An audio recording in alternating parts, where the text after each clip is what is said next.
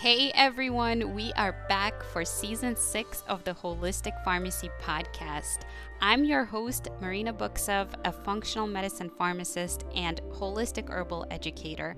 I'll be sharing inspiring stories of my guests who have shifted into holistic modalities, both personally and professionally.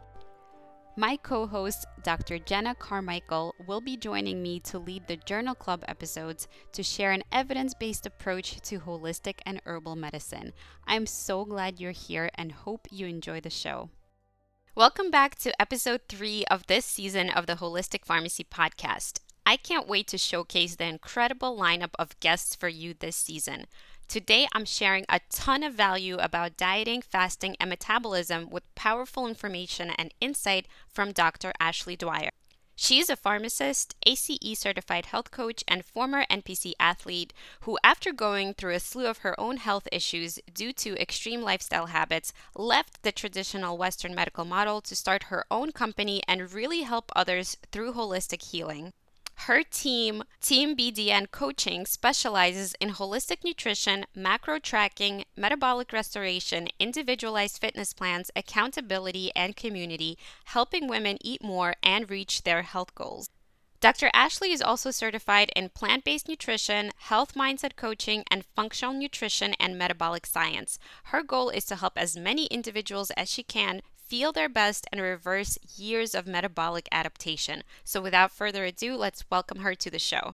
Hi, everyone. Welcome back to the Holistic Pharmacy podcast. I have with me today a very special guest. Her name is Dr. Ashley Dwyer, and she is a pharmacist and a certified health coach like myself. So welcome to the show, Ashley. Hi, I'm so happy to be here. Thank you. Yes, I'm so happy to have you here. So I'd love to dive in and talk all about your very interesting business model, if I may say so myself. But before we get there, I would love to first start off with what started your pharmacy/health journey in the first place. The pharmacy journey started, I think, I'm not sure of your direct school path, but pharmacy was kind of like right out of high school. It's like, I want to do health and like be in the healthcare industry, but not do a bajillion years of school. Right. Yep. I think I started on that pre-pharmacy track. It was in demand back when I graduated. There were still signing bonuses, and then I graduated and that wasn't the case anymore. But I started in that realm. And then just kind of throughout the last 10 years of my life through doing bodybuilding competitions and seeing that extreme, like unhealthiness versus healthy, and then going through my own health problems in my mid-20s, late 20s, it just shifted my whole perspective of Western medicine, holistic medicine. And I just found, retail pharmacy was where I was at. So it's not always fun there, I will say, or you don't always have the time to counsel patients how you'd like. So, that shifted me out of pharmacy, but to get in, it was I just want to help people and do it in this way. Yeah. I hear that from a lot of guests here on the show. Is there anything in particular in your childhood or in your family that really drew you towards the health field? And where exactly did you grow up and where are you now? So I am born and raised in South Florida. So now I'm in like Fort Lauderdale. I was born and raised in West Boca Deerfield. So if you're not familiar, it's very close. It's like 30 minutes away. So I'm still here. I love South Florida, except it's, we currently have like crazy rain because it's summer and super hot, but no, honestly, nobody in my family is in the healthcare industry. Nobody is a doctor. No. So I don't know where it came from. I'm like the segue, right? I don't know. Divinely inspired. Yes. Love it. Yeah. And, we just had some rain yesterday too, because it's been so hot. So I was like welcoming it so much. And finally today I was able to go on my balcony because I haven't been able to even peep outside the last couple of days. So bad. Yeah. And you guys, I know it gets really hot up there too. You said Brooklyn, right? It gets very hot. Yes, it does. Yeah. So we just had a heat wave here. But anyway, let's get back to your story. So I'd love to know, as you were finishing pharmacy school, what led you to go to retail? And then what have you been discovering along your health journey and to continue your training in the health field after that? Yeah. So after pharmacy school, we have the choice of residencies and all of that. And I kind of already knew I wanted to work with people. Like I have the outgoing personality. I didn't like the hospital rotations, even though, you can be good at them. I like the clinical aspect sometimes, but I didn't want to work in a hospital. So I did retail. And then shortly after being in retail for a while, you realize that it's taxing. It takes a toll on you, the long hours, the not really having enough help. So I switched companies. Like I used to work for Walgreens was my first one. And then I went to Publix. You guys don't have Publixes where you are, but it's a grocery chain down here. And it was a little better, but it's still the same issues, right? So it's just not really what I wanted to do. I took a passion and I started working with functional medicine doctors myself. And I was like, ooh, I love this. I love like going for the core issue. I love solving the core problem instead of treating the symptoms, right? And in the pharmacy, we're kind of just handing out Band-Aids for a lot of symptoms all day when we could really just change diet and lifestyle. So that shifted my like aha moment, and then just further took health coaching exams and things like that to get more knowledge, because to be honest, in pharmacy, we're not really taught nutrition. We're not taught any of that. So I really wanted to dive in deeper and figure out how to even become a functional medicine practitioner. And I was like, all right, 4 more years of school, maybe not. Maybe not. Yeah, that's another common path that people go down on. And yeah, I think I speak to a lot of pharmacists that feel the same way about, dispensing these Band-Aids. And of course, sometimes they're necessary, right, and life-saving. And, it's a blessing to have them, but also to be judicious about when they're really necessary and when can we support other ways. And especially if we can get to the root cause or the more upstream target versus just the symptom level, because otherwise it's not really serving the person. And we make the assumption that the person is not willing to do the lifestyle and the dietary changes. So we kind of just wave our hands up and don't even tell them about these options. And nor are we really taught in school, like you said. Not even MDs get a lot of hours in nutrition. They get like a few credits at most. So it's a really interesting thing that we're skipping over the whole foundation of health. And of course, I could harp on about how it's systemic and how, that access to good food is challenging, let alone, the knowledge of what to eat. Mm-hmm. So. Yeah, it's a huge problem all around. That could be a whole episode on its own, right? The systemic of Western healthcare. But yeah, and I just didn't like the Band-Aid approach didn't work for me. Right. And like, just to give a little brief thing, I had a thyroid issue going on, but it was because of my lifestyle choices that I gave it to myself almost. It wasn't hereditary or Hashimoto's, but I was given medication right away instead of fixing these lifestyle changes. And now I'm kind of stuck on that medication, and I don't want to be on it forever, but it's very hard to get off once you're on it. So I wish I would have had someone who was there and been like, we could do this instead. That's what I want to do for others. Yeah.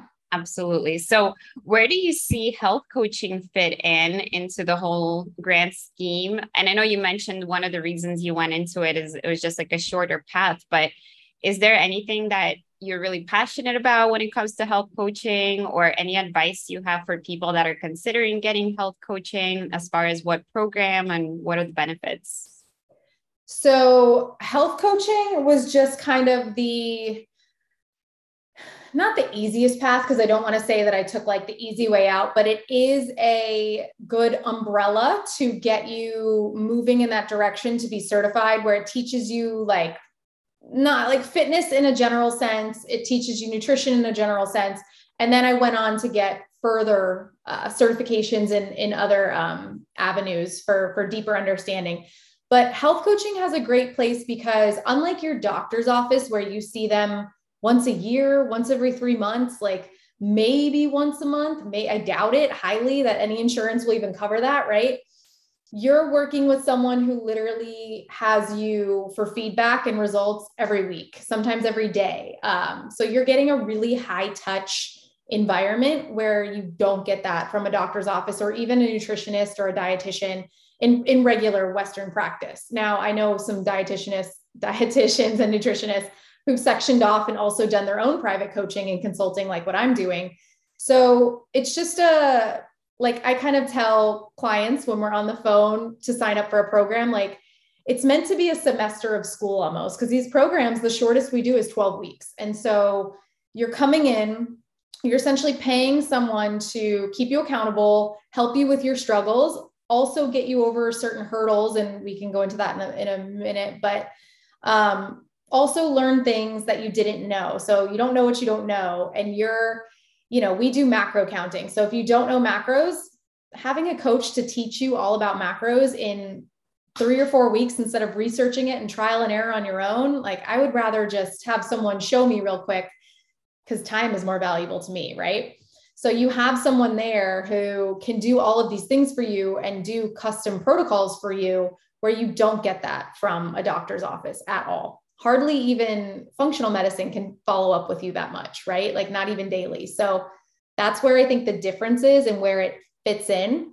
Hopefully, not all health coaches are holistic and not all health coaches are actually certified either. I could go into that in another topic, but I like the little area where we fit into the holistic area. Yeah, thank you for sharing that. So follow-up questions from that. Where did you get certified? Was it tied to the program that you took, or is there a specific exam that you sought out after you got trained? So I did the certified health coaching through ACE. So I think it's American Council of Exercise. They were like very highly accredited. So I did their health coaching program. And then throughout the years, I've found other programs that I've sought out. So like plant-based nutrition, even though we're not plant-based or vegetarian, but to have that knowledge, I wanted it through eCornell. So like their online program. I've done another functional nutrition and metabolism science certification because that's what we do is mostly metabolism. And I'm going to do like a pre and postnatal one coming up the end of this year, just to help more clients out and be able to really help postpartum moms and pregnant women. But it's just whatever, like I like to still constantly learn and constantly grow and become more knowledgeable in the space. So whatever I can find that what fits that niche, I want to do it. Sign me up. Yeah, I love it. I want to touch on something that you mentioned about time and money. So I consider those two to be our biggest resources, right? And also energy, like, the quality of energy that you do something with is also different. So those three I consider our top most available resources that we can combine in different sort of permutations and combinations and levels to get an outcome or a result. So we can spend more time if we want to research everything ourselves. But like you said, not all the answers are even in your doctor's office, and it's definitely not all on Google. Right. So it does, really save a lot of time and energy if you actually go directly to the source and get the coaching. Plus you're getting the accountability built in, because many people do struggle with, okay, now I think I know what to do, but how does it actually fit into my life? And then it just ends up not being done. So it's like, I find myself doing that sometimes too. Like I know all the herbal protocols, but sometimes I just don't do them. And then I'm like, oh, that's why it didn't work. Yeah. So do you have your own like accountability partner or coach? Yes, I do. I invest in my own coaches all the time. I was going to say, I have 2 coaches right now. I have a health coach holding me accountable, even though I know what to do, right? Like you just said. And then I have a business coach because nobody teaches you. We didn't go to business school. We went to pharmacy school. So having someone show me the quick route is well worth it to me. Yes, I have a business consultant and I have I guess, an emotional healing coach is what I have right now. That. Yes. I love that. So I'm one of those. I could send you, their contact if you're interested. But yeah, I'm always doing like self-care and self-development, self-help. I think it's really, really important. So I also want to go back to you and the populations that you serve. So how did you start carving out a niche for yourself and building out these, 12-week plus programs? So I think like anyone, when I look back at how my business started and what I originally did, I was like, I had no idea what I was doing. But at the time I was like, no, this is great. Yep. I mean, I worked both jobs for 2 years. So I did pharmacy and my company for 2 years before I finally quit pharmacy. And I started with brides and grooms, to be honest. Like my company name was called the Big Day Nutrition, because we worked with people for big days, like weddings all the time. And that started because I was just helping my girlfriends get ready for their wedding. Like when you're 27, 28, everyone's getting married, right? Like yep. I think I had 9 weddings one year. So that's how it kind of started. And then working with people for free, and then, $50 a month, and you build up. And then I hired my first business coach who was like, nah, we need to do this. And they kind of built me out some structure, which I loved. And then I started charging actually what I should for my time. And then as I was doing it, I was like, you know what? The common struggle I'm hearing, like the common thing I'm hearing, like I didn't just want to work with brides and grooms anymore. Even in the wedding industry, I shifted somewhere into women, and then into like metabolically adapted cases. Like I will say 95% of the clients that we work with have been under eating forever. Like never actually eaten what they've needed to eat, never touched 2000 calories, but don't understand why they can't lose weight, or have hypothyroid or PCOS or something like that, where we can shift lifestyle changes. So I found the demand for it, and then realized this is what we're good at, and I like doing it. So just kind of shifted into that. And now that's where I am 3.5 years later. So I anticipate it'll still continue shifting. But that's how the niche came. I followed the natural curve of where it led me. Yeah, I love that. Thank you for walking us through the name. I was like, is that a boring answer? I don't know. No, I love it. I love that you explained the name of your company, because now it makes sense to me. I was like, oh, the big day, I get it. Yeah. And there's definitely a need, for people to look good on the big day. And I know some aspect of what you do, as you mentioned with the macros and metabolism, is, restructuring one's body and optimizing their muscle mass versus fat mass, I'm assuming. So that is definitely something that is so needed. We live in such an obese country, let's just say that. And we also have the highest rates of mortality from cardiovascular disease. So all of these things, and diabetes is rampant, and gestational diabetes as well. So all the things that you touched on is exactly what is affecting all of us that live here in the modern Western world, and more specifically in America. So you could have all the luxuries and access to food, as we were mentioning, but most of that is just empty calories, unfortunately. So we need to be getting the nutrient density in. And you know what? It's hard to shift lifestyles like that too. And I actually made like a post on Instagram today about, because I don't know if you've seen some of the new programs on TV are using Ozempic or using Rybelsus and things like that. Like they're giving them that medication. Yeah. And I was like, no, like we're not shifting any behaviors though. Yeah. Like it's kind of like a juiced up, well, it's not like phentermine, but the phentermine craze too.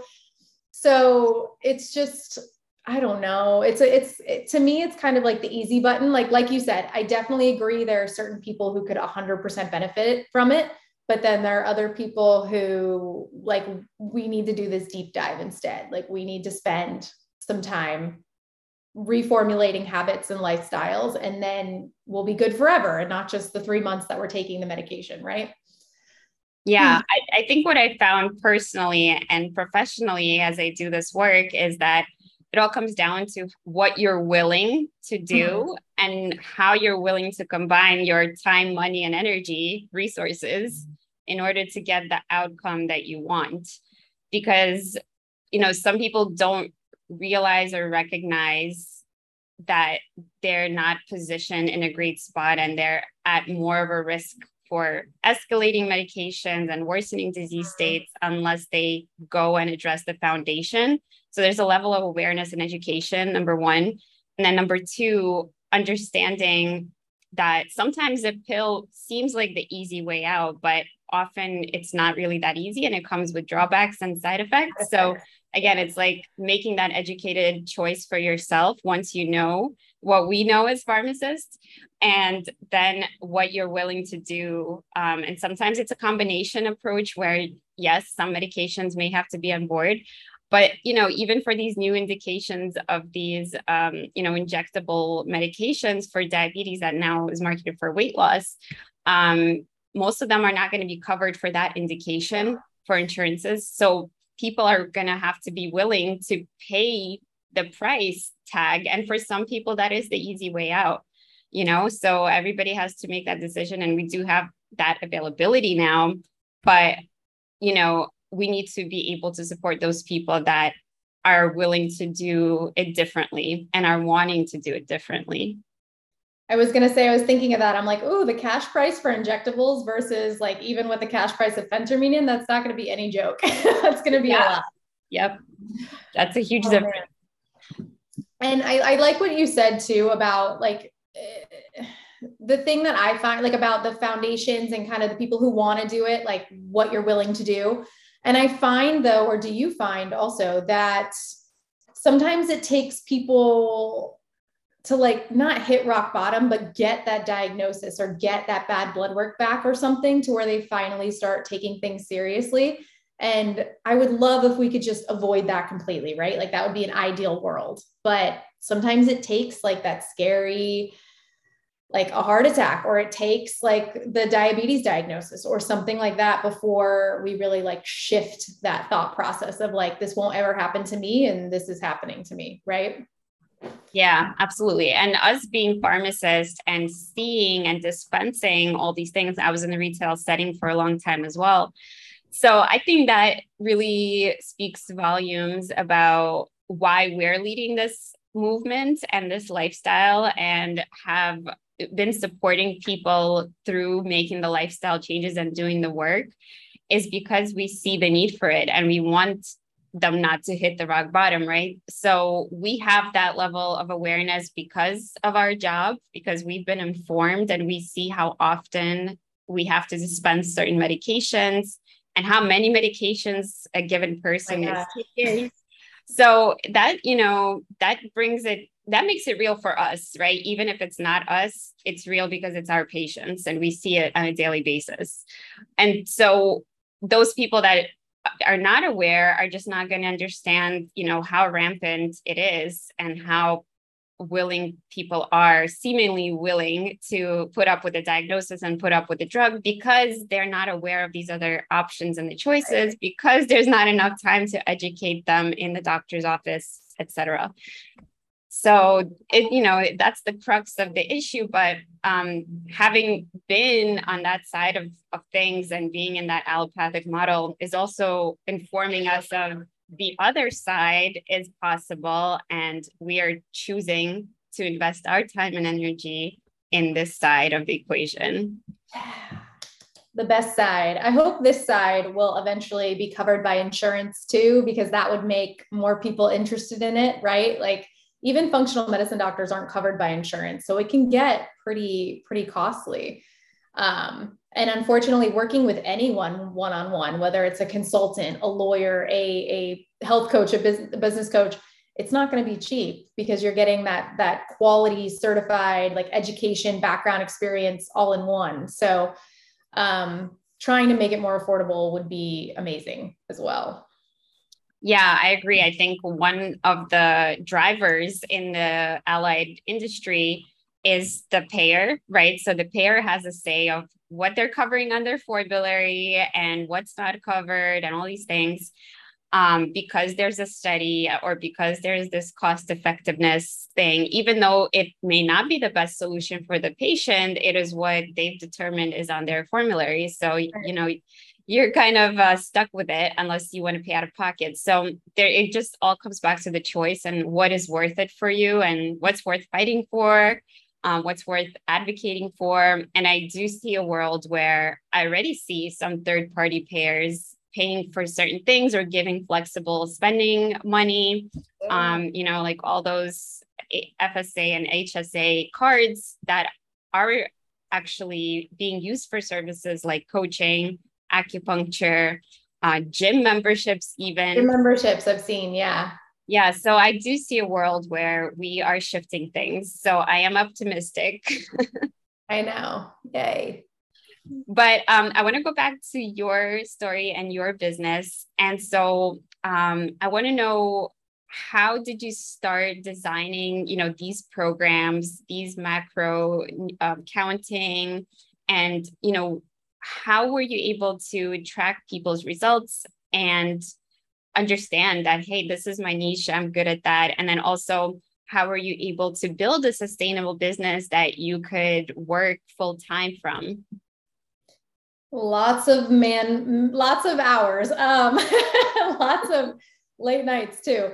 So I found coaches in the industry who I also wanted to emulate, right? Like I really liked this model and I was like, ooh, I want to do that, right? Like they're actually helping people do what I want to do.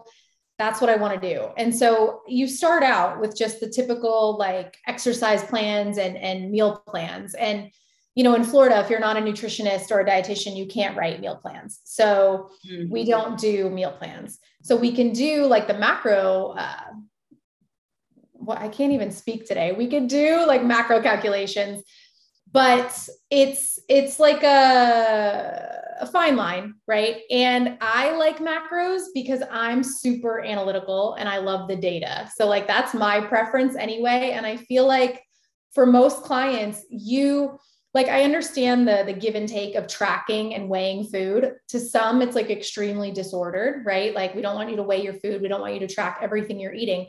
But on the opposite end, or the argument to that is, we're not ever asking someone to track forever. Like it's a tool that you can use on any diet, right? Like people use macros for keto and for Whole30 and things like that. So it's just a tool to monitor your intake, to bring self-awareness to, oh, I had no idea this food had these nutrient components, right? Or how to build a proper plate of food without just using like the plate method, but actually seeing what you're eating and how many ounces of protein, what it looks like, and kind of using your hands for portion sizes and things like that. So just bringing an awareness to how much you actually need to eat. Because as I said earlier, most women, I mean, men too, kind of, but we undereat. We always undereat. So the majority of our clients, we have to slowly bring up calorically. And the easiest way to do that is through numbers with macros and making sure they're getting in enough protein, and then making sure we're keeping carbs and fat, in a certain range for that specific client. And so that's the best way I've found for data-driven results and for really precise, efficient results. And then, when a client's done working with us or they're coming up at the end of their plan, if they want to switch to more intuitive eating, we kind of we'll ship them off of macros. But that's how macros got started. And I love it. Like we used to be known as just like the macro coach. And now I'm trying to shift more into the metabolism coach because no matter what, if your insides aren't working properly, you're not going to get results on the outside. So it's really just making sure everything else is optimized. But building out these plans came with just experience. Like, okay, 8 weeks is not long enough. Like it actually takes 66 days to make or break a habit, not 21. So 8 weeks is just getting them there. So 12 weeks, we'll do 12 weeks as the minimum.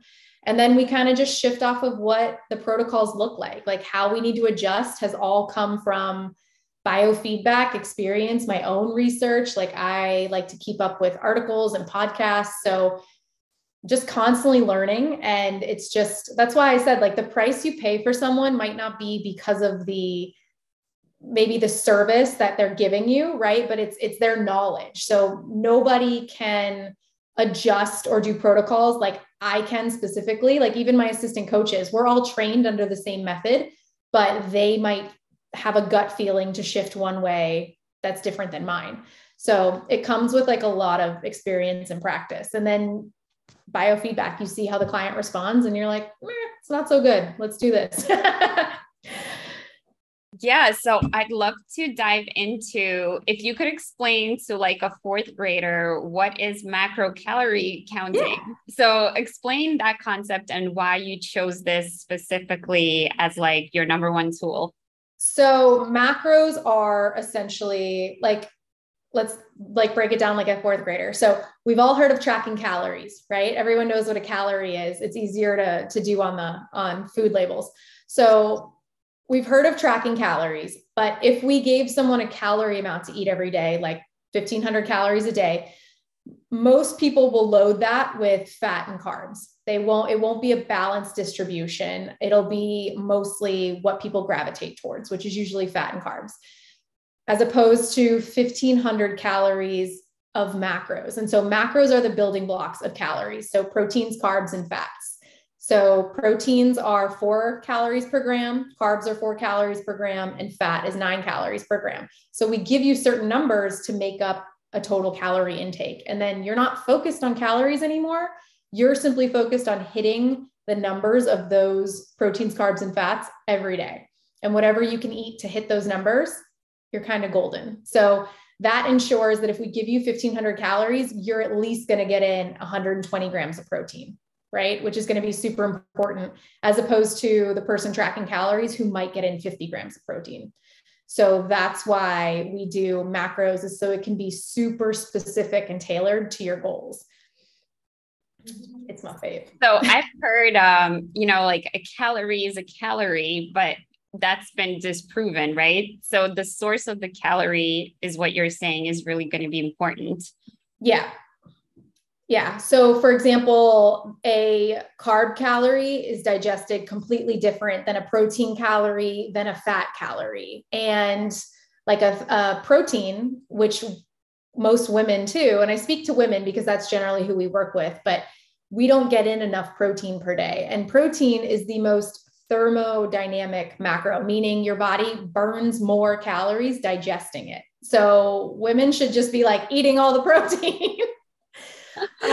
It's also usually not stored as body fat. I mean, in complete excess of caloric intake, maybe, but very rarely. So it's something that we want to hit every day and make sure we're getting for proper hair and nails, like enzymatic activity, our immune system. If women want good hair and nails, like make sure you're getting in good protein. I promise. No more biotin. Yeah. And also it supports the liver, like all those amino acids that we need for antioxidant activity and detox pathways. It's like we learned that, okay, we can't just demonize one type of food, one type of macro or micronutrient. We can't like exalt one type and demonize another. They're all there to meet our human needs of all the processes that go on.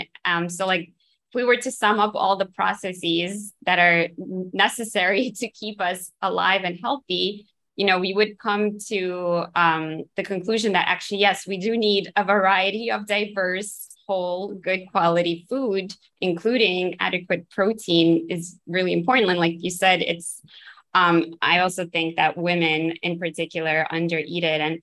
And do you find that women who do not eat animal products in particular suffer from this, or what do you see in practice?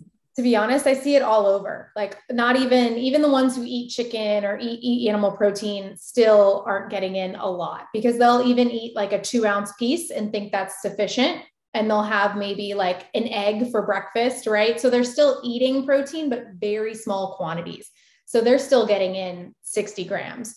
If we do have a vegetarian or a vegan client, like sometimes they're even eating more protein than meat eaters because they know they have to focus on it in their diets, like beans and quinoa and seeds and nuts, right? So they're actually paying attention a little bit more than meat eaters.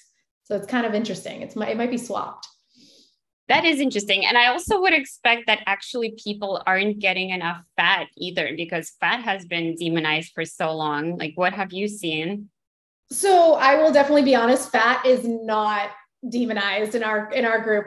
Before they start working with us, we make every client do a 3-day log to see what they're already eating before we begin working with them. And fat is always high because people gravitate towards like the feel good comfort foods, which are very fatty. And, we don't measure it out properly. So I would only say the really, really strict, like almost competitor style people. Cause I know when I was competing, my fats were like 20 grams a day. It was nothing. It was not enough for hormone health, much less brain activity. Right. So fat is not something I see demonized so much. What I do, and I wanted to say this earlier too, why we also do macros aside from protein is because carbs are almost always demonized. Carbs are always the first thing to be eliminated when someone wants to lose weight. So with macros, it's like, here, you can have carbs. Like you're allowed to have carbs and they're not going to be bad. Huh? Yeah. Like eat them, because the problem is, like you said, every one of these macros has a function in the body that it's needed for. And when we're cutting out carbohydrates, we're essentially also cutting out all fiber. And fiber is so crucial to digestion, blood sugar, everything. So without fiber, like good luck getting a sustainable plan, right? So we focus on fiber as like our fourth macro. It's not a macro, but our fourth tracking. Yeah, love it. Love it.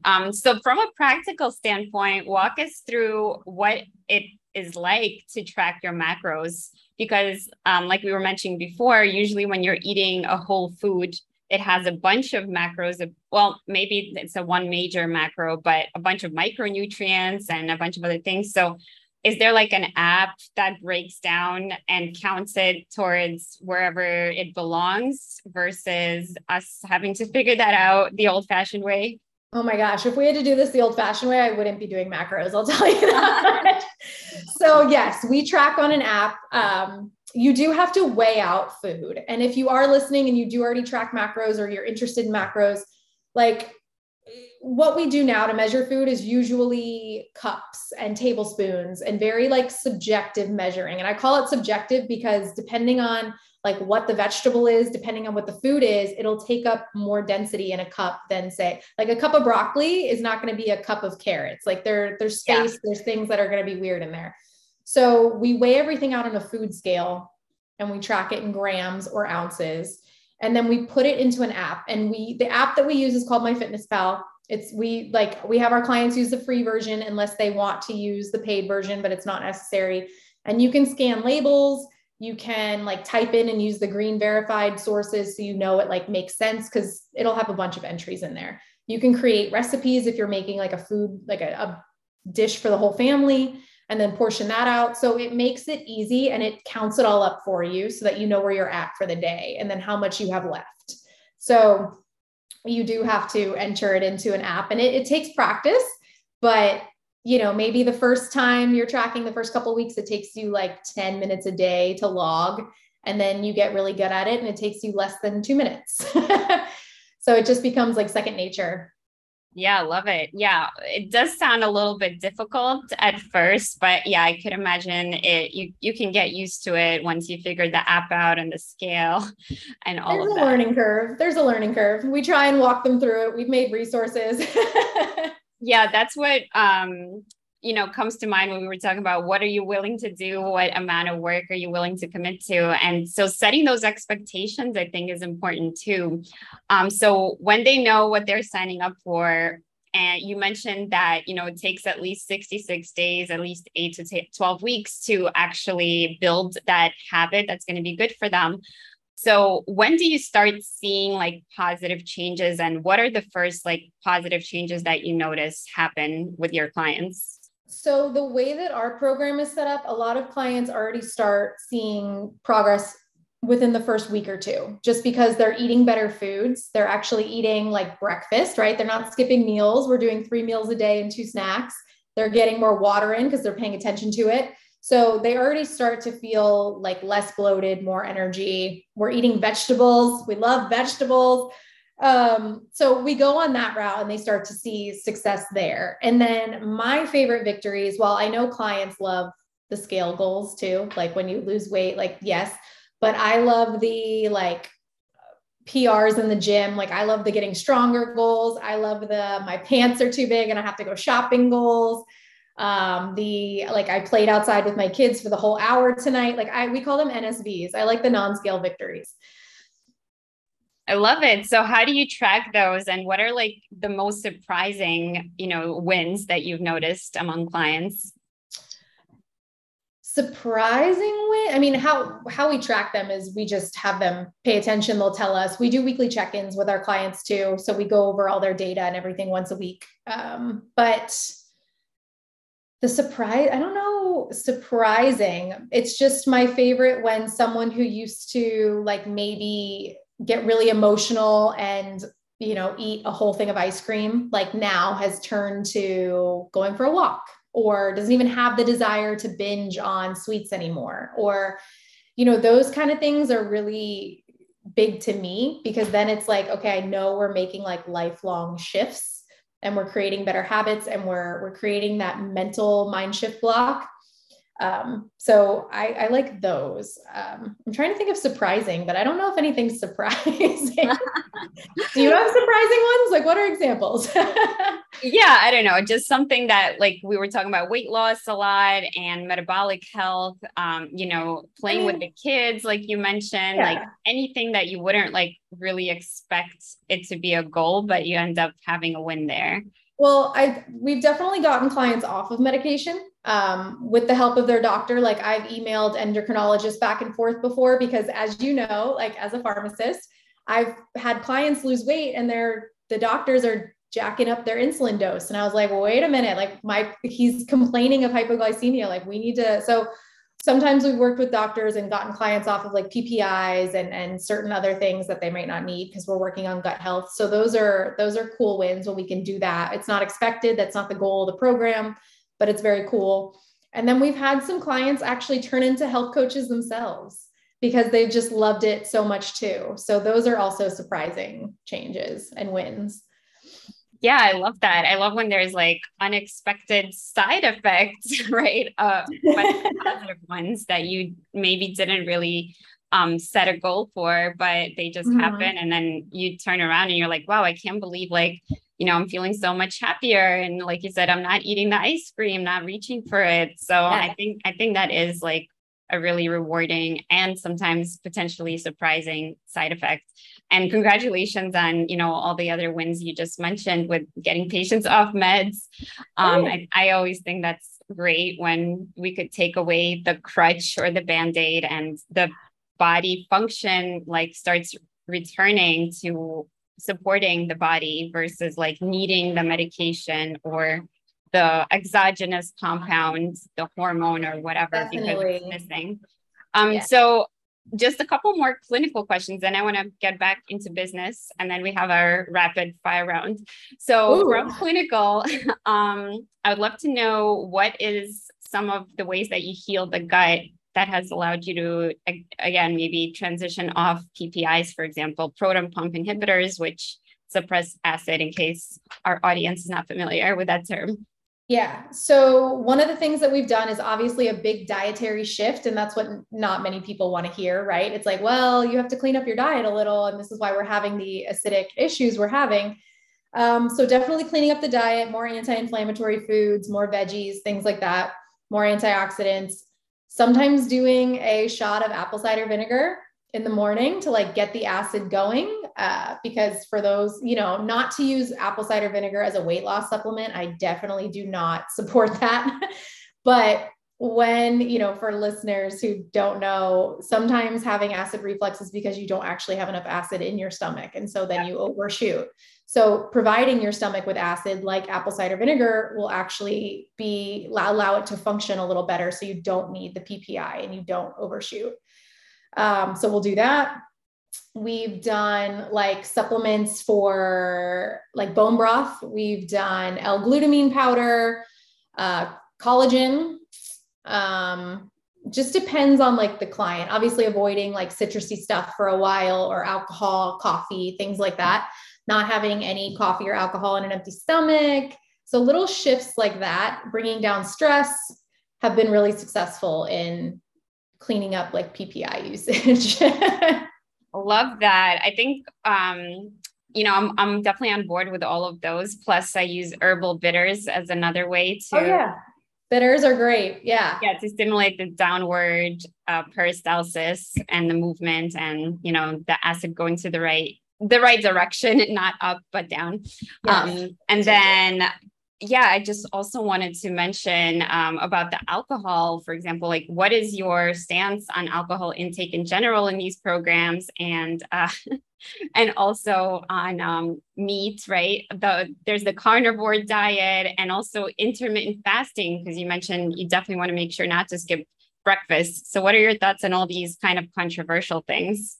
Okay. So what was the first one? Alcohol. So we don't discourage alcohol in our program because it's your lifestyle. We need to find something that works for your lifestyle. And if you like to go out to dinner and have 2 glasses of wine on the weekend or something like that, like we need to figure out how to make it fit your lifestyle. Obviously, if you eliminate it, you'll have better results. But with macros, you track alcohol like you would a food. Like alcohol doesn't really have calories or macros per se. So what we do is we divide like the total calorie amount of that alcoholic beverage you're having by 4 for carbs or 9 for fat. And it puts things into perspective, because using something really simple like a White Claw, it's 100 calories. But on the can, it says 2 grams of carbs. But we know calorically now through math, that would mean it should be 8 calories, right? So where are those empty calories going? So instead, in our program, we divide 100 calories by 4, and now it's 25 grams of carbs. So if you're going to have a White Claw, it's kind of like, do I want bread or do I want a White Claw? So it makes them more mindful of their choices. And, some days you go with the wine, some days you go with more pasta. It just depends on what kind of day you're having. But that's where we keep it a little more mindful with alcohol. So not discourage it, but make more mindful choices. Like that margarita that's 400 calories, probably not going to be the best idea.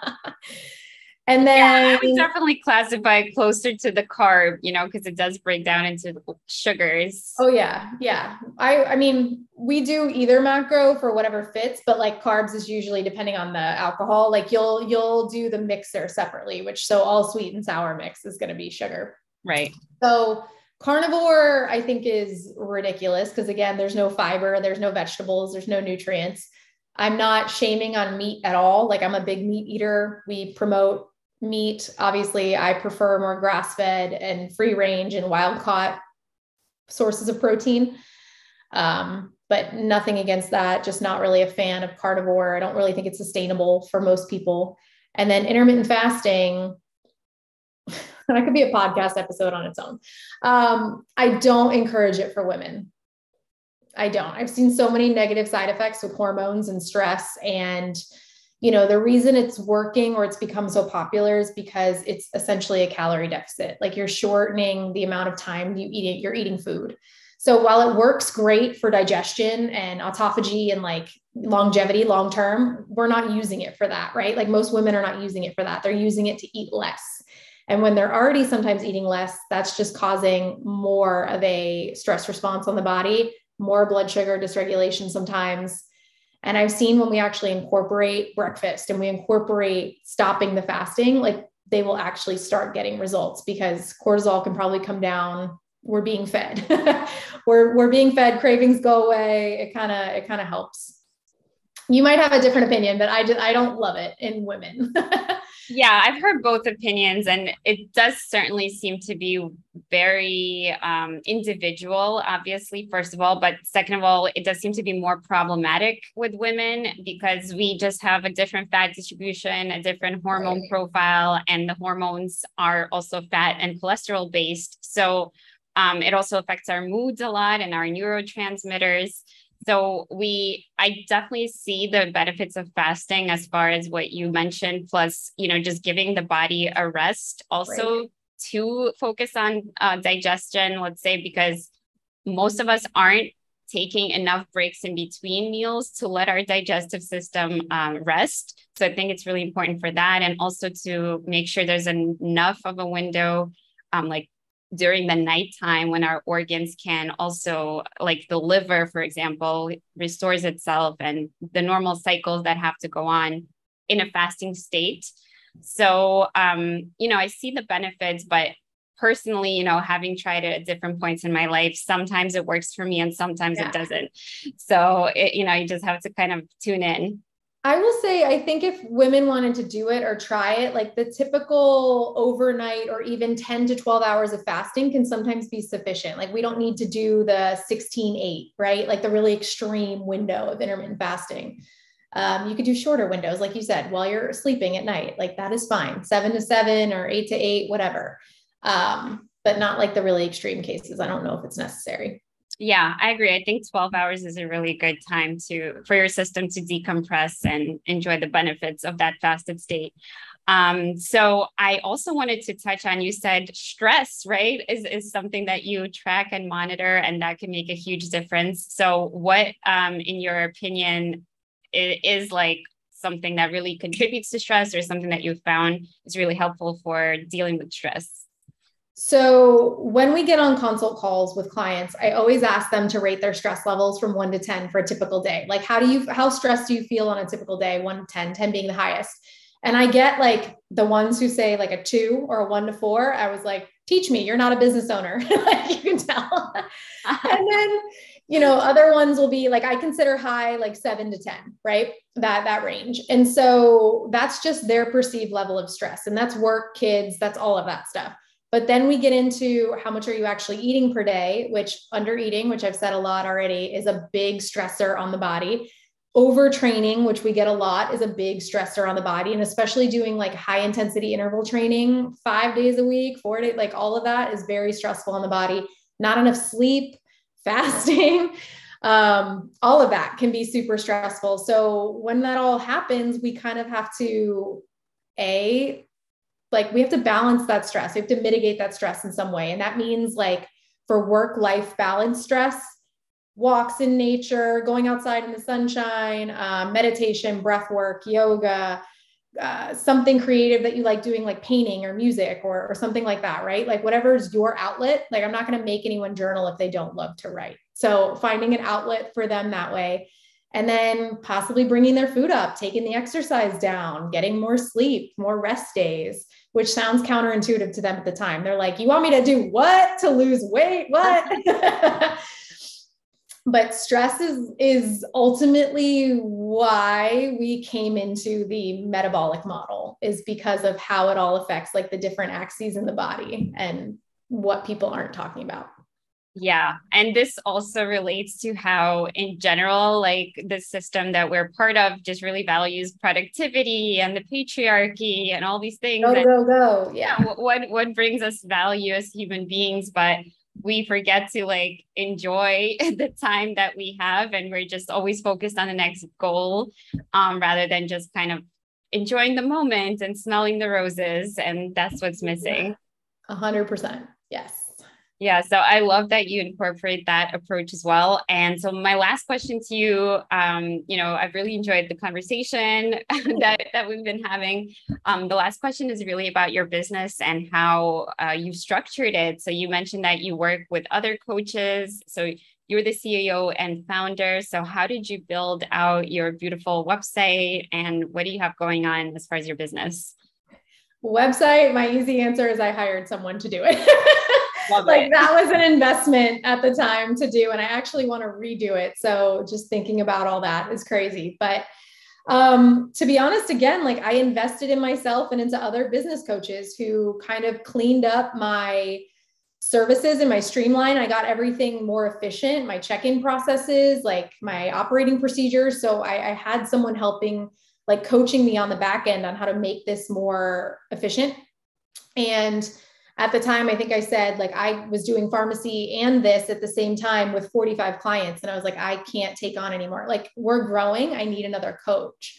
So I hired another coach, and then I hired another coach. And then my goal is I'm actually hiring right now. So if you're listening and you're a health coach or a dietitian, we're hiring. No, but in all reality, like I just want to grow and help as many people as we can. And that just includes like, I'm no longer, it's kind of sad. I don't take on clients anymore at the moment because running the business, as you know, is a full-time gig. And I don't want to take away time from clients that they deserve either. So that's what the assistant coaches are for. And I always joke, like, I'm a little type A. So if I trust them with like the clients, right, with my babies, they're good. Like they're good girls. Love it. Well, it sounds like you've created a very sustainable business model, and I love, what you're doing and the type of impact that you're having, and also like recognizing that it took work, perseverance, and bravery also, it's to kind of just step out and trust that it will all work out. And, I wish you lots of success in the future. So let's jump into our rapid fire round. I just have a couple of questions here. So what would be the number one thing somebody could do to improve their quality of life right now? I would say I always have a stereotypical answer. It's supposed to be rapid. Honestly, drink water. Like everyone's dehydrated. I will say increase your water to at least like half your body weight in ounces plus 20 more ounces. If you can hit a gallon, great. But water is going to, I was like movement, but then I'm like, you know what? Water, like people need water. All right, I'll accept 2 answers. So water and movement, love it. Number 2, what is your favorite meal? Like describe your perfect meal. Ooh, I love steak. So I love a good steak, potatoes, and like sauteed asparagus or something like that. Like it's not even anything crazy. I love a good steak and potatoes. Love it. Love it. Yeah. Potatoes are definitely part of my heritage and one of my favorite things to eat. And you can eat it in like a ton of different ways. So I love it too. And now I've become a fan of like sweet potatoes too, even though they're not related, but, but they both have the word potato in it. So it works. But to piggyback off your first answer and allow you to talk a little bit more about movement, why don't you also tell us like your all-time favorite exercise that everybody should be doing? Ooh, exercise, like one movement? One exercise if you had to choose. And let's say for women. Deadlifts. I have never done one in my life. Deadlifts. Honestly, if you're going to do one movement, make it a compound exercise. And a deadlift is a compound exercise because not only are you working like your lats and your upper body to stabilize the bar, your core and your midsection you're holding tight so you can lift the weight. It works your hamstrings and your glutes. And that's what ladies want. Deadlifts.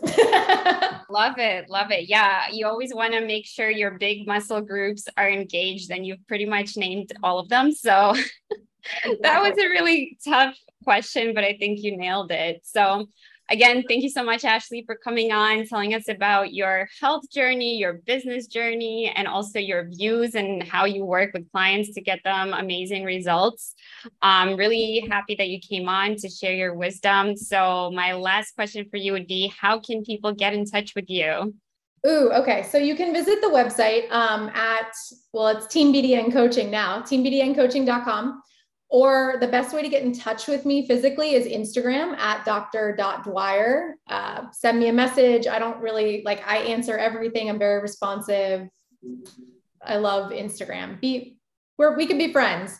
So Instagram is the best way. Great. So I'll have that in the show notes. And you mentioned that you have a podcast. What's the name of it?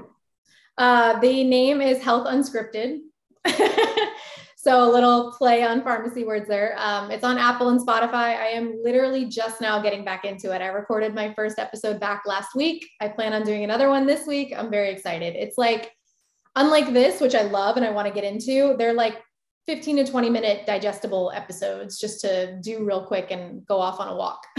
Yeah, I love that style as well. So I'm excited to follow your podcast and share it with our listeners. And by the time this airs, yours will be probably up and running already. So I'm happy to get that going. All right. Well, thank you again, Ashley, and enjoy the rest of your day. Thank you. It was so great.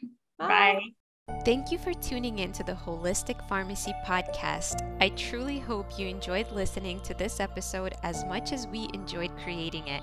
If you learned something new from it, I'd love if you could leave us a 5-star review and share it with a friend who might love it too.